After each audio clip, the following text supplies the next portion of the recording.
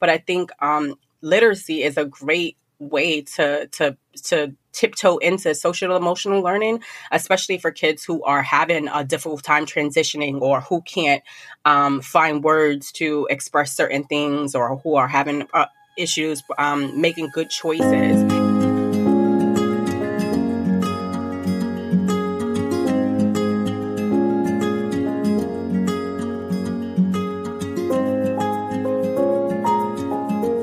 Hi, everyone.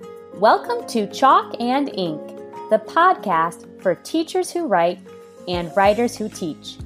I'm your host, Kate Narita, author of 100 Bugs Accounting Book and 4th grade teacher. Today, I'm thrilled to introduce you to Angela Shante. She's an educational consultant and the author of The Noisy Classroom. Let's go ahead and get started. Welcome, everyone. We are so thrilled to have Angela Shante here with us today. She is the author of The Noisy Classroom, which came out this year, 2020, and she has also been a long-term educator. And I'm going to go ahead and let her introduce herself. So, Angela, could you please tell us a little bit about who you are as a teacher and who you are as a writer as well?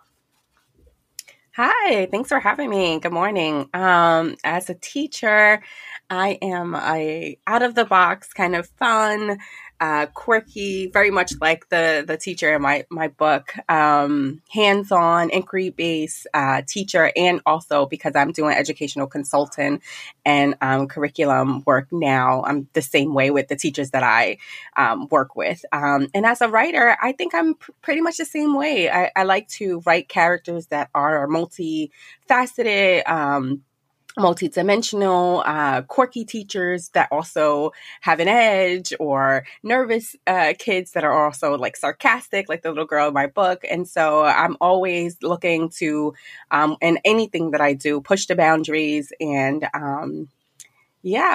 try something that hasn't been done before. So you mentioned that you're an educational consultant. In case any teachers or their districts want to get a hold of you to work with you, how would they do that? You can shoot me an email. There's a form on my website.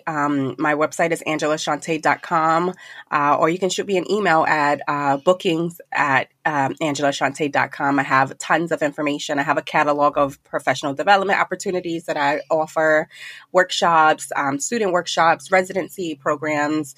I've been working with New York City schools and LAUSD for a bit. Wow, that's really exciting. They must really benefit from working with you. You bring so much They're knowledge great. and experience. I love working with teachers. Like, I really miss leaving the classroom. I left the classroom in 2015. But being with the teachers and really helping, especially those first year teachers, and helping them get through, all of the unnecessary and nervous things of being a teacher in the classroom has really been a great opportunity for me to keep one foot in education and one foot in writing. So it's great. Oh, that's wonderful. Yeah, definitely. That first year of teaching, it's unlike any other year. Mm-hmm. Challenges, for sure. Yeah, challenges, and also, but I think the teachers develop a bond with their students also unlike any other year as well. Absolutely. And it's your learning year, where you're shaking off that kind of like, college from theory to practice kind of like a thing. And you're like, okay, well, now this is what it actually feels like to be in the classroom. And it's a great year. I remember being so nervous, but I had a lot of support my first year teaching. So. Oh, that's wonderful to hear. Yeah, I think it's kind of like an earthquake when you talk about shaking off that theory to practice. You're definitely jumping in with both feet. For sure. Sure. Which came first for you? The passion for teaching or the passion for writing? I was listening to another interview with you, and you talked about Nikki Grimes, finding her in middle school. But I'm wondering, were you writing even before middle school? And how about teaching? Was that a part of who you were, like even as a child? Yeah, it's funny because I feel like they kind of always been hand in hand. When I used to write all the time as just like an angsty teenager, listening to Alanis Morissette and writing these like very emo poems. And And so, and as growing, and when I became a teenager, like a working teenager, I worked with kids. It was my first job. It was my only job, really. And I really enjoyed it. One, because I was working with kids in my community, and two, because, it's just something that it's really fulfilling to work with a younger generation and help them develop into mature citizens and people. And so, hand to hand and hand in hand, and until I got to college, and I was like, I would really like to do this writing as a profession, but I had no blueprint. I had no one to guide me and say, well, this is what you do in order to be a writer. So for me, I went to my other passion, which was teaching. And so even when I was going through my teacher certification program, I was still writing poems and going to open mics and kind of whispering my poems on the in areas where people didn't know me. And so I've always kind of had a one foot in education and one foot in writing. And then when I decided to leave the classroom and I had a little bit more free time, I was like, well, let me see, how this may play out. And so I think for me, they were always hand in hand, and they will always be hand in hand. Yeah, my two loves. I definitely feel the same way. They really do go hand in hand for me as well. You mentioned finding a blueprint for writing. So have you found one of those, or how has your writing developed over the years? No, I mean, I started, I think, okay, let me backtrack. I have not found the blueprint yet. I am happy to have an agent who is kind of guiding me through this process. But for a while, I was floundering. I was writing random articles for freelance magazines. I was doing writing technical papers. I was doing a lot of different writing until I really found somebody who was like, you're good at writing for kids. Let's focus on this. And so I'm still kind of trying to find my balance as a writer, because I do screenplays, I'm in poetry and all of these things, but I think I am learning that I can be the blueprint in navigating this world, and also learning from other writers who come before me. But in terms of like the business aspect of it, I'm a teacher at heart. I don't know anything about business or business writing or learning how to find an agent and a publicist and all of these things. So I'm still kind of learning those things. No, definitely. It's a huge learning curve. I know when my book came out and I realized I was the one who had to market it, I was really... Right? I'm like, what is that? I'm like, oh, it's a good thing I didn't realize this, or maybe I wouldn't have tried to get it published. Oh man, it's a whole nother beast. It totally is. Oh my goodness.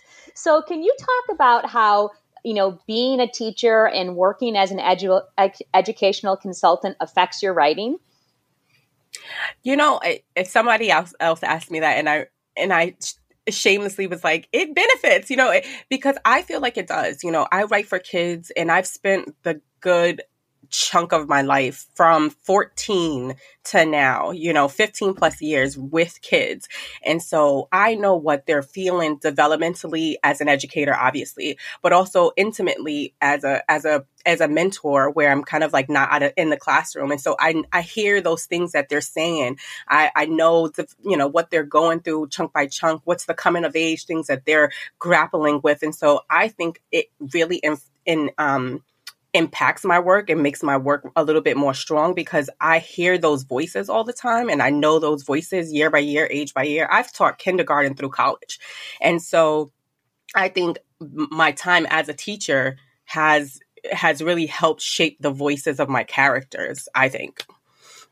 I totally agree. And, I was listening to one of your interviews, and you talk about how kids are deep, and a lot of time how people don't. So deep. Yeah. And people don't understand that. And I think when you're working in the classroom, it's more than understanding. It's true knowledge of that, of just, children are people. They're not in a separate category. And I think that's something that teachers understand in a way that people who don't work with kids, they can't understand it at the same level. I feel that's a gift for sure. Teaching.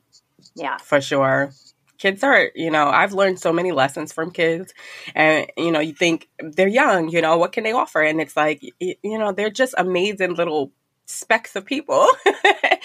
And they're great. You know, kids, I always try to go into a classroom or any kind of educational setting with that mindset of, you know, these are full people. Like, they're not like half people. Right. You know, let's treat them like they're full, knowledgeable, you know, obviously at the developmental level that they're at, but also giving them the power to make certain decisions and to have these deep conversations. And, you know, kids will surprise you. They will surprise you.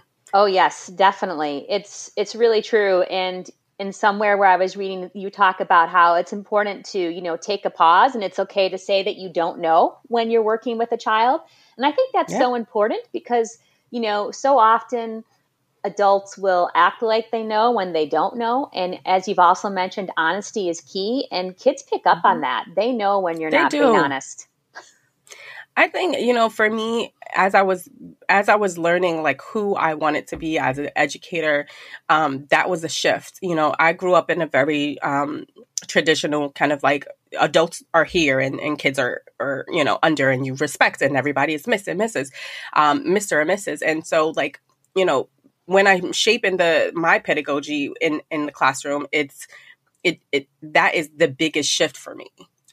Just understanding that if the goal of school is to prepare kids to be citizens, why not treat them already like citizens, right? Why not treat them like they have these functioning brains that, yes, we want them to develop and think critically, but we could still have these very deep and complex conversations with them now.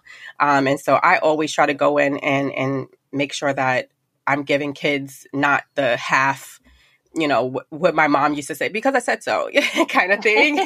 and really explaining to them, you know, some of these things. It's very constructivist and progressive for me, but it's really, I don't know, I can ramble, but Well, I think what you said is super important. That's what we are doing, is we're teaching kids how to be citizens. And if we're not doing critical teaching, then why are we in the classroom? Right. How do you think your writing affects your teaching? You know, when I was in the classroom, I feel like the literacy block was like a very long block. We would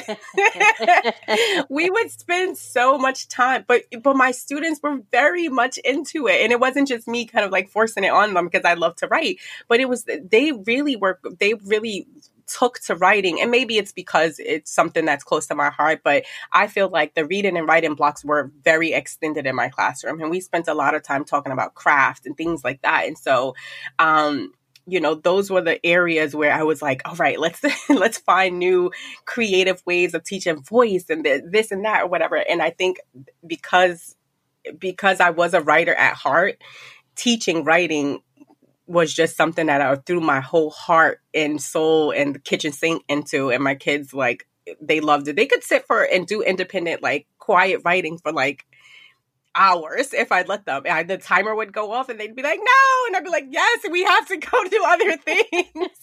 And so I think because I really loved it, you know, it's the same if you're a math person and you're teaching math and you're really into it, your kids are going to get into it. Your students, I call them my kids, they're going to get into it. So I think, I don't know, they go hand in hand, and, you know, that's how it affected my writing. Yeah, no, it's definitely true. You know, I sometimes have to cut our writing block short or sometimes not do it. And my kids get very upset with me when that happens. They're really not happy. And I think that's because, you know, they come to realize in my classroom that writing is a powerful tool. And so sure, if I don't give that to them, I think they feel that I've taken something away from them during the day. Right. And they look forward to it, I think, too. Oh, totally. They totally look forward to it. I think because it's exciting, you know, just like when you open a book, you don't really know what's going to be inside of it. And it's the same thing when your pen hits the paper, your pencil hits the paper, you don't really know what's going to come out. You may think you do, but you don't. Right. Right. Tell us about a breakthrough moment you had in your writing.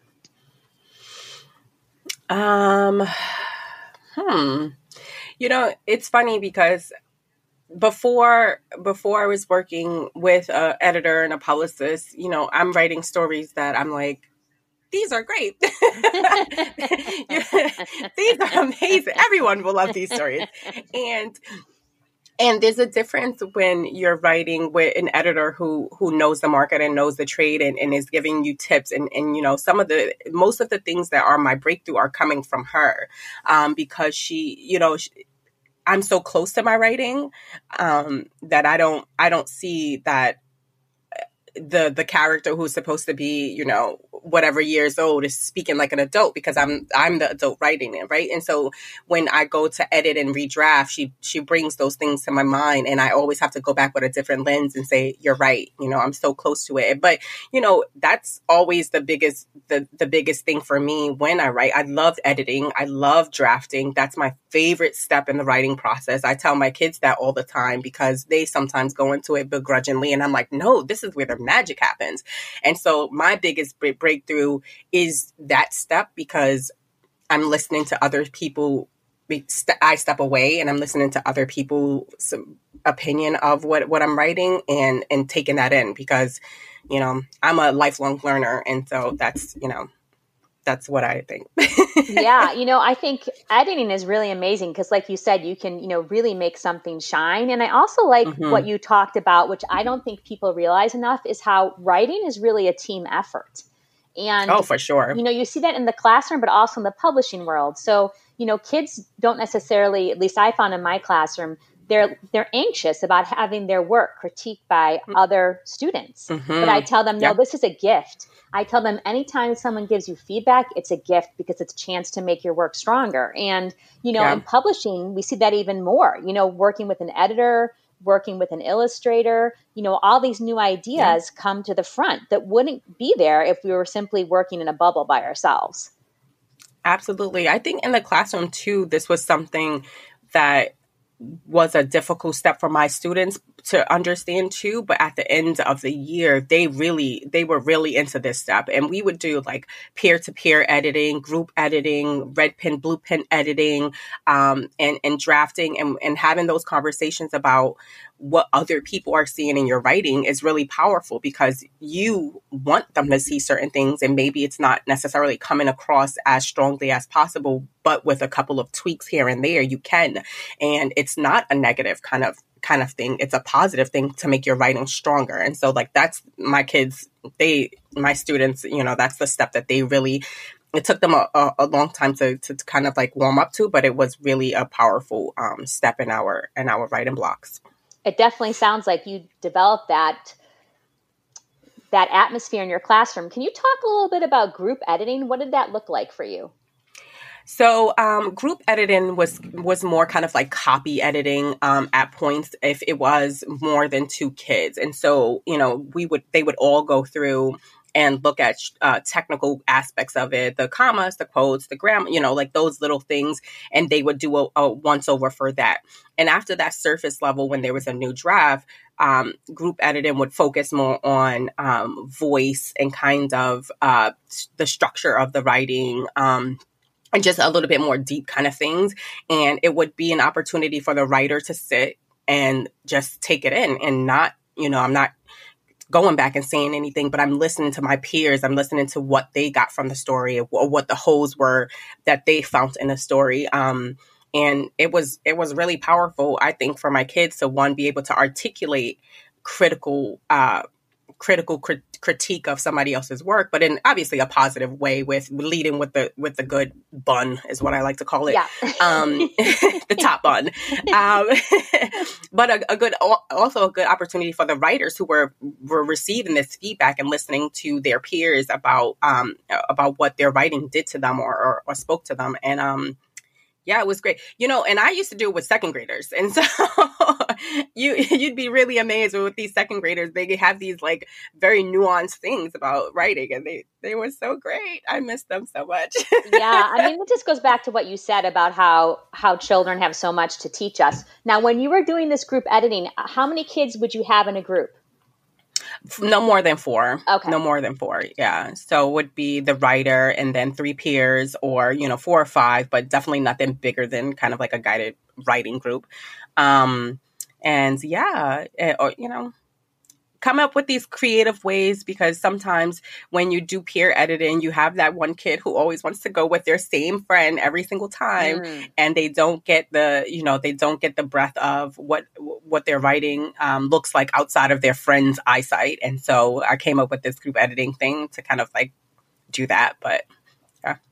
That's a great idea. So if you had that group of 4 or 5 kids, did just one child get their work edited a day, and then on Tuesday the next child would get their work edited, or did everyone get their work edited on the same day? No, it was one. We didn't have time. Okay. Though if I left it to them, they would try to do it all in one, But what's funny is you could see the other writers in the group listening to the critique and then kind of like looking at their work for those points where they, so that they could, even if they weren't the writer at that session, to be critiqued. So I thought it was a great learning opportunity for kids to do that. Yeah, no, definitely. I mean, I've seen that in my classroom too, where they'll hear a critique of someone else's work and you can see they go back and then apply it to their own writing. For sure. Yeah, for sure. So you're working as an educational consultant and you're writing. How do you balance your teaching and your writing, and then, your personal life as well? Personal life? What's that? No. I balance it well. I mean, right now, everybody is in summer vacation, so we're gearing back up to back to school. So it's been very light for me on the educational consultant side, with a lot of schools kind of like rejigging and figuring out how they're going to do back to school. I've taken my educational consultant a little bit to the backseat. I still have clients that I'm going to work with in the fall, but it's given me a lot of free time to write.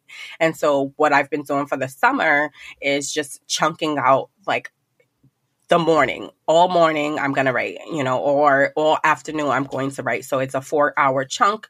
And then, there's lunch in between, and then I switch gears to something else. But I feel that that's the routine that really helps me get into the groove of things, of writing. When we go back to school, it'll probably flip. I'll probably be doing like consulting or, virtual visits in the morning and then writing in the afternoon. But yeah, with back to school and COVID and quarantine and we don't know looming in the air, I've had a lot more time to write this summer. So that's great. That's wonderful. Yeah, I feel like I've been really taking advantage of time to write this summer too, in a way that's different than before. And I do feel that's, because of COVID. I actually had a few weeks when COVID first started where my district didn't know what we were doing. And I took advantage of setting a writing schedule for myself during that time. Yeah. And then once school ended, I was able to carry that through the summer. So I'm pretty excited about that. Yeah, it's great to have a little bit more free time. And I think it's helped me be a little bit more focused as a writer. I sometimes have a million projects that I'm working on at one time, and, just freeing up my schedule has helped me to kind of like prioritize those projects and knock some of them off, especially this summer. Oh, that's great. I'm glad it's been so productive for you. Yeah, it's been. What advice do you have for teachers who are thinking about writing but haven't taken that step? I say do it. Right. Go onto Twitter. There are always these pitch parties where agents are looking for people and publishing companies are looking for people. And if you have a really tight synopsis, 150 characters or less of your book, you may get picked up. I think that teachers have great ideas. A lot of the writers that I've been on panels with, authors like yourself that I've been on panels with have been teachers. And I'm like, your books are amazing, because we're around creativity all day. And so, I think that it's a natural thing for us to want to write these stories, especially classroom teachers. And so I would say write. I would say try to get something really in tip-top shape, something that is really close to your heart, and query that and send that out for submissions and see if there are agents that are signing people. Because right now, everyone's indoors and there are tons of agents scanning Twitter, scanning social media, trying to find the new next author. And I think that this is a great opportunity for writers, teacher writers, to get their work out. I never really thought about it like that. Did you meet up with your agent through a Twitter pitch party? I did not. Luckily, so when I was still trying to cast a wide net of writing, I was also editing. And so I was editing for publishing companies and trade book companies, and educational publishing companies. And through some of that freelance consultant work, I connected with a agent who, Michelle McAvoy's agent. I was working on her book, The Gorilla Pick Me. And that's a great book, by the way. Pick it up, everyone. And she was really like, we were going back and forth, and I was like, yeah, this lady seems really nice. Let me see if she's looking for new authors. And she's like, oh, you write too? And I'm like, yeah, I do. I'm doing this editing just to kind of like figure out like where I want to be, but I have all of these stories. And she was like, send me something. And, that led to her being like, great, you're amazing. I'll sign you. And I signed with her that year, and I got my first picture book picked up that year. And the next one, the next year, and I have another one coming out next year. And so, I think a closed mouth never gets fed. So if you know an agent, you don't want to push your manuscript onto them, but you could say, are you accepting new clients right now? Are you accepting submissions? And so that was how I ended up, because I was querying the Noisy Classroom across the country, all up and down. And people were like, oh, it's good, but you don't have an agent. Yeah. So that was a thing. But, yeah. No, it's definitely helpful to have an agent for sure. And I think go ahead. No, I was agreeing. Yeah. And I think when you have like a relationship with somebody before, it's even more likely that the relationship is going to work out. Yeah. Yeah, I agree. So what's one writing exercise or activity that you can share with our listeners that they can try in their own classrooms? And I know you've worked across the board, so it could be for elementary classroom or, middle school or high school, however you want to answer the question. For the younger kids, I like to do like a mashup story elements, which is basically all the kids in the classroom will give me a character. So that's the C. And it's very random characters, just, on a piece of paper or a Post-it. Just write one character. Some people are like the angry teacher, the shy caterpillar, like all of these characters, any character. So they throw that into the C bin. And then now give me an obstacle, because we know when we're writing fiction, there's always an obstacle that happens. There's either, a bad guy trying to do this or an internal conflict or whatever. So they would write all these obstacles on, pieces of paper. You get random things from kids like trying to save the world from the, blah, blah, blah. And then give me a, what they want to do. So it's, character, obstacle, and what they want to accomplish at the end. So who's the obstacle and for what they want. So we have this cow, we jig them up, we shake them up, and every kid comes up and they'll pull one C, one O, one W, and go and write. Oh my gosh. And whatever, so fun. And what it's so fun.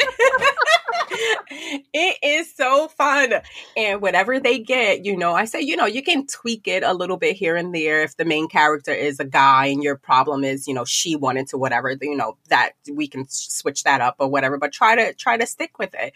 And I have tons of like things like that I do in my like personal like workshops when I work with kids and teens, just to elicit ideas. But that's one thing that I kind of like to do when kids are like, I don't know what I'm going to write. I can't come up with anything. And it's a fun game and it's a quick game.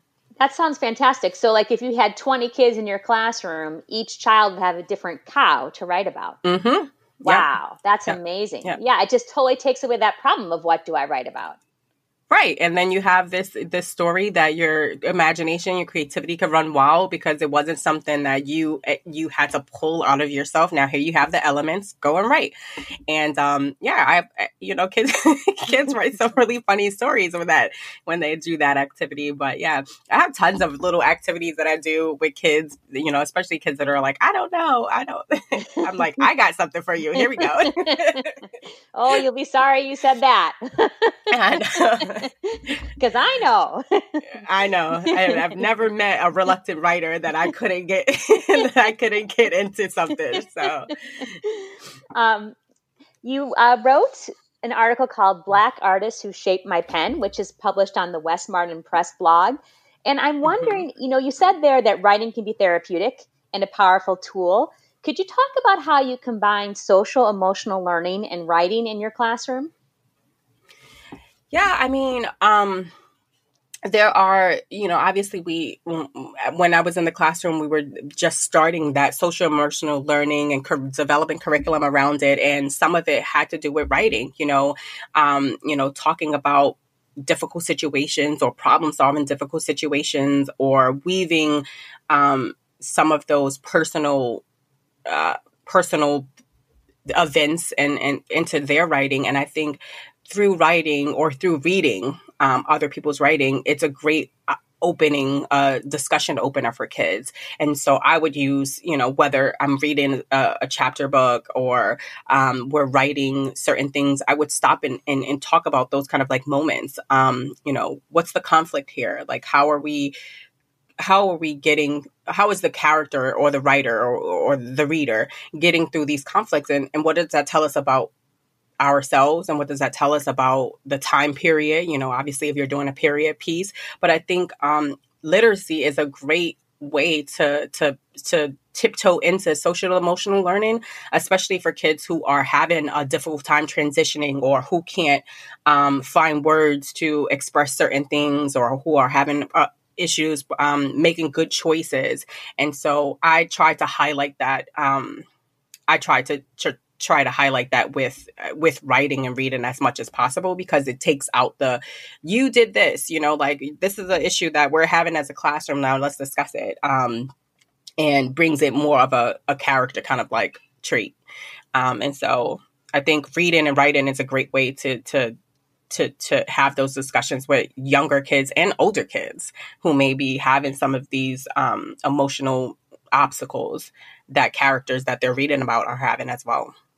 Yeah, I totally agree. I mean, especially with the reading, I think it becomes very safe to discuss it because it's not about you. And then what I found with Writers Workshop is, when the kids share out their work at the end of the workshop, sometimes they'll share something and, all the other kids in the classroom, they'll be doing the shaka sign like, oh, me too, in a way that they would never do at a different time. But I just think sometimes their writing is so honest. And, they read it, so they're not even thinking about it when they're reading it aloud, that it connects with the kids in a different way than it would be if we were just having a discussion. Yeah. I mean, writing is so powerful. It's so powerful. Yeah, it really is. It's incredible. It's completely changed my life. Yeah. So just for fun, what's one book that you haven't written that you think that every elementary classroom should have? Or if you want to say more than one, that's fine too. Ooh, that I have not. Yeah, that you have not written, that someone else has written, but like you think it should be in every elementary classroom. Oh, okay. I like First Day Jitters. That's like one of my favorites because I use it for back to school all the time when I'm reading, even with the older kids. And I forget who wrote that book.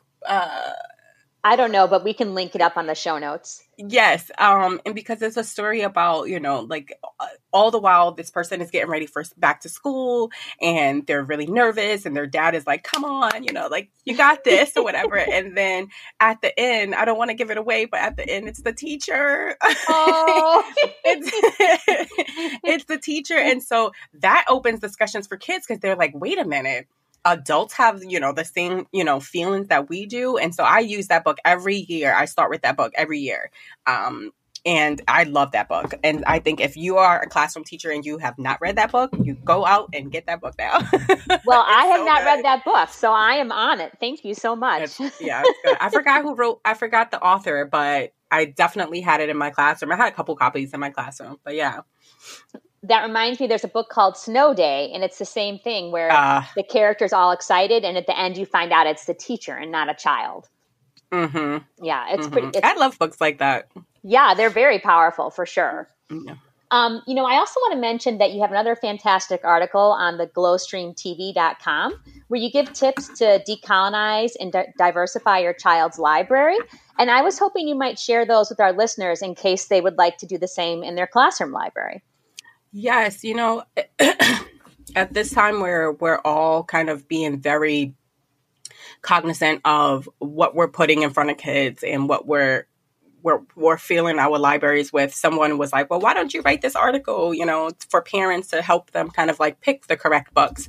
And for me, it's not about giving a list to someone because, adults who are buying books are very aware of what they're buying. They're adults. They can critically think by themselves, but it's more about giving tools of how to look at books with a lens. And so I gave 4 quick little tips about, just when you're purchasing new books or when you're looking at old books in your library, because that could also be a problem. What's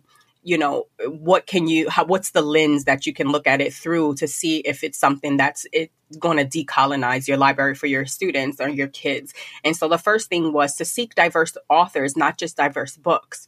I remember a lot of times growing up, there's a Black character in a book, or maybe not the main Black character, or, a side character, and it'd be like, oh, like I can relate to this, this character, she looks like me or he looks like me, and the author is white on the back. And I'm not saying that necessarily that's a negative thing, because diverse content is important, but I also think diverse authors who write diverse content is a little bit stronger, in my opinion. And so seeking diverse authors, not just diverse books, because sometimes you have someone outside of a culture writing about that culture and they don't get all of the nuances, and it could be a little bit, it could be harmful to, a kid growing up. Yeah. And so that's my first tip. I can talk more about that, but yeah, that's my first tip.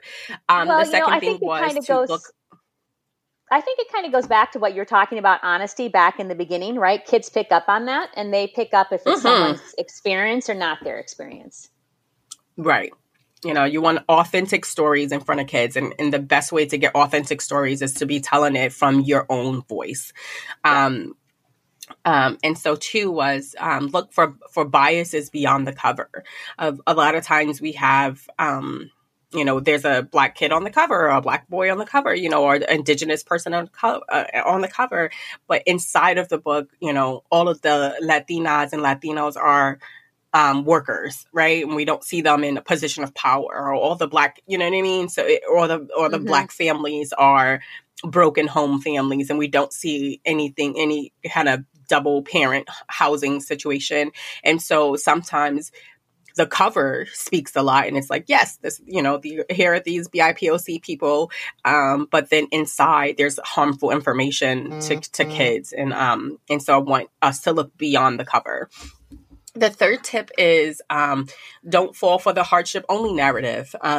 I've seen this a lot in my classroom when I taught middle school and high school.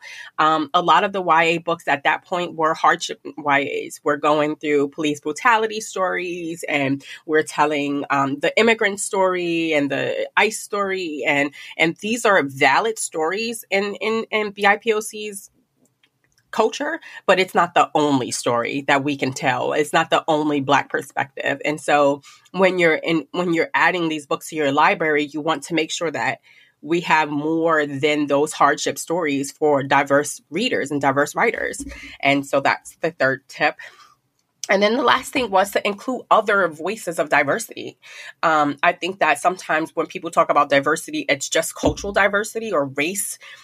diversity, but there is a whole plethora of books that you can infuse for the LGBTQ community. There's a whole plethora of books written by not able-bodied people who are in wheelchairs, people who are deaf, communities that are marginalized within their communities also have a unique, very, very unique voice to bring to students and the books that they write. And so that was it. Those were just, 4 little things that I wrote up about and decolonizing your library and diversifying your library for kids. Well, thank you for sharing those. I think it's really helpful that there are 4 tips, because I think that's something manageable that we can all do, versus trying to think of, I don't know, even like 20 different steps where that might seem overwhelming. Right. But we just think, okay, I'm going to do these 4 steps. That seems like that's something that we can do. And it will benefit our students tremendously. The unofficial 5th step is one that I talked about on Twitter a lot when this article came out, is to buy beyond the list. We have the New York Times bestsellers list. We have this list and that list, but there are a whole slew of indie authors, and I'm one of them, that are not on these lists, but have great books, and so it's great to, yes, do the popular list. So we're buying on the list, but also to do a little bit of diligence and research on your own, and to find someone off a list or in an indie bookstore, indie publisher that, that also fulfills these 4 steps for you, because, there are tons of writers out there that are amazing and may not be on your top 100 books for Black, diverse characters or something like that. Yeah, there are so many great books out there that people just don't know about. So that's also tremendously important. Well, I want to thank you so much, Angela. This has been a blast. I have learned a ton, and I feel very excited to, get back into the classroom after talking with you, and also to continue on my writing journey. And Yay. I am, I'm so what excited. Grade are you teaching this year? 4th grade. So this is my 7th year, teaching 4th grade. And I just feel so incredibly grateful to have this job. I know you said you were working with 2nd and 3rd graders before you became a consultant, but I'm crazy about 4th graders. 4th grade is a good year for sure. It really is. I mean, they can just do so much. They can do basically what any adult can do, but yet they still have the magic. I think that a lot of kids, not everyone, but a lot of the kids, seem to lose, and the social pressures aren't quite as much as they are like in 5th, 6th, 7th, and 8th grade. So for sure. It is just such an incredible developmental time. And I just consider it such a gift to be able to spend my days with them. Right now, I don't know if we're going back hybrid or remote or what that really looks like. So, like you said earlier, there's some unknowns there, but whatever the situation is, we're going to make the best out of it.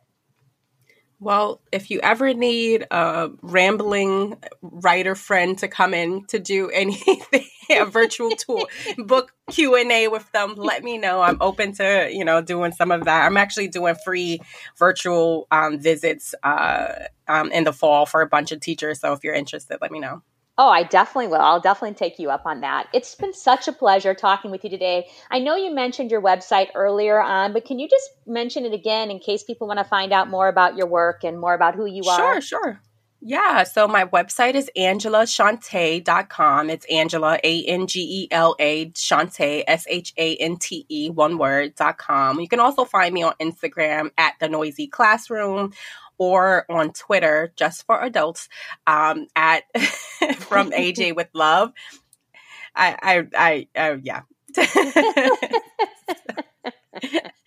All right. But AngelaShante.com.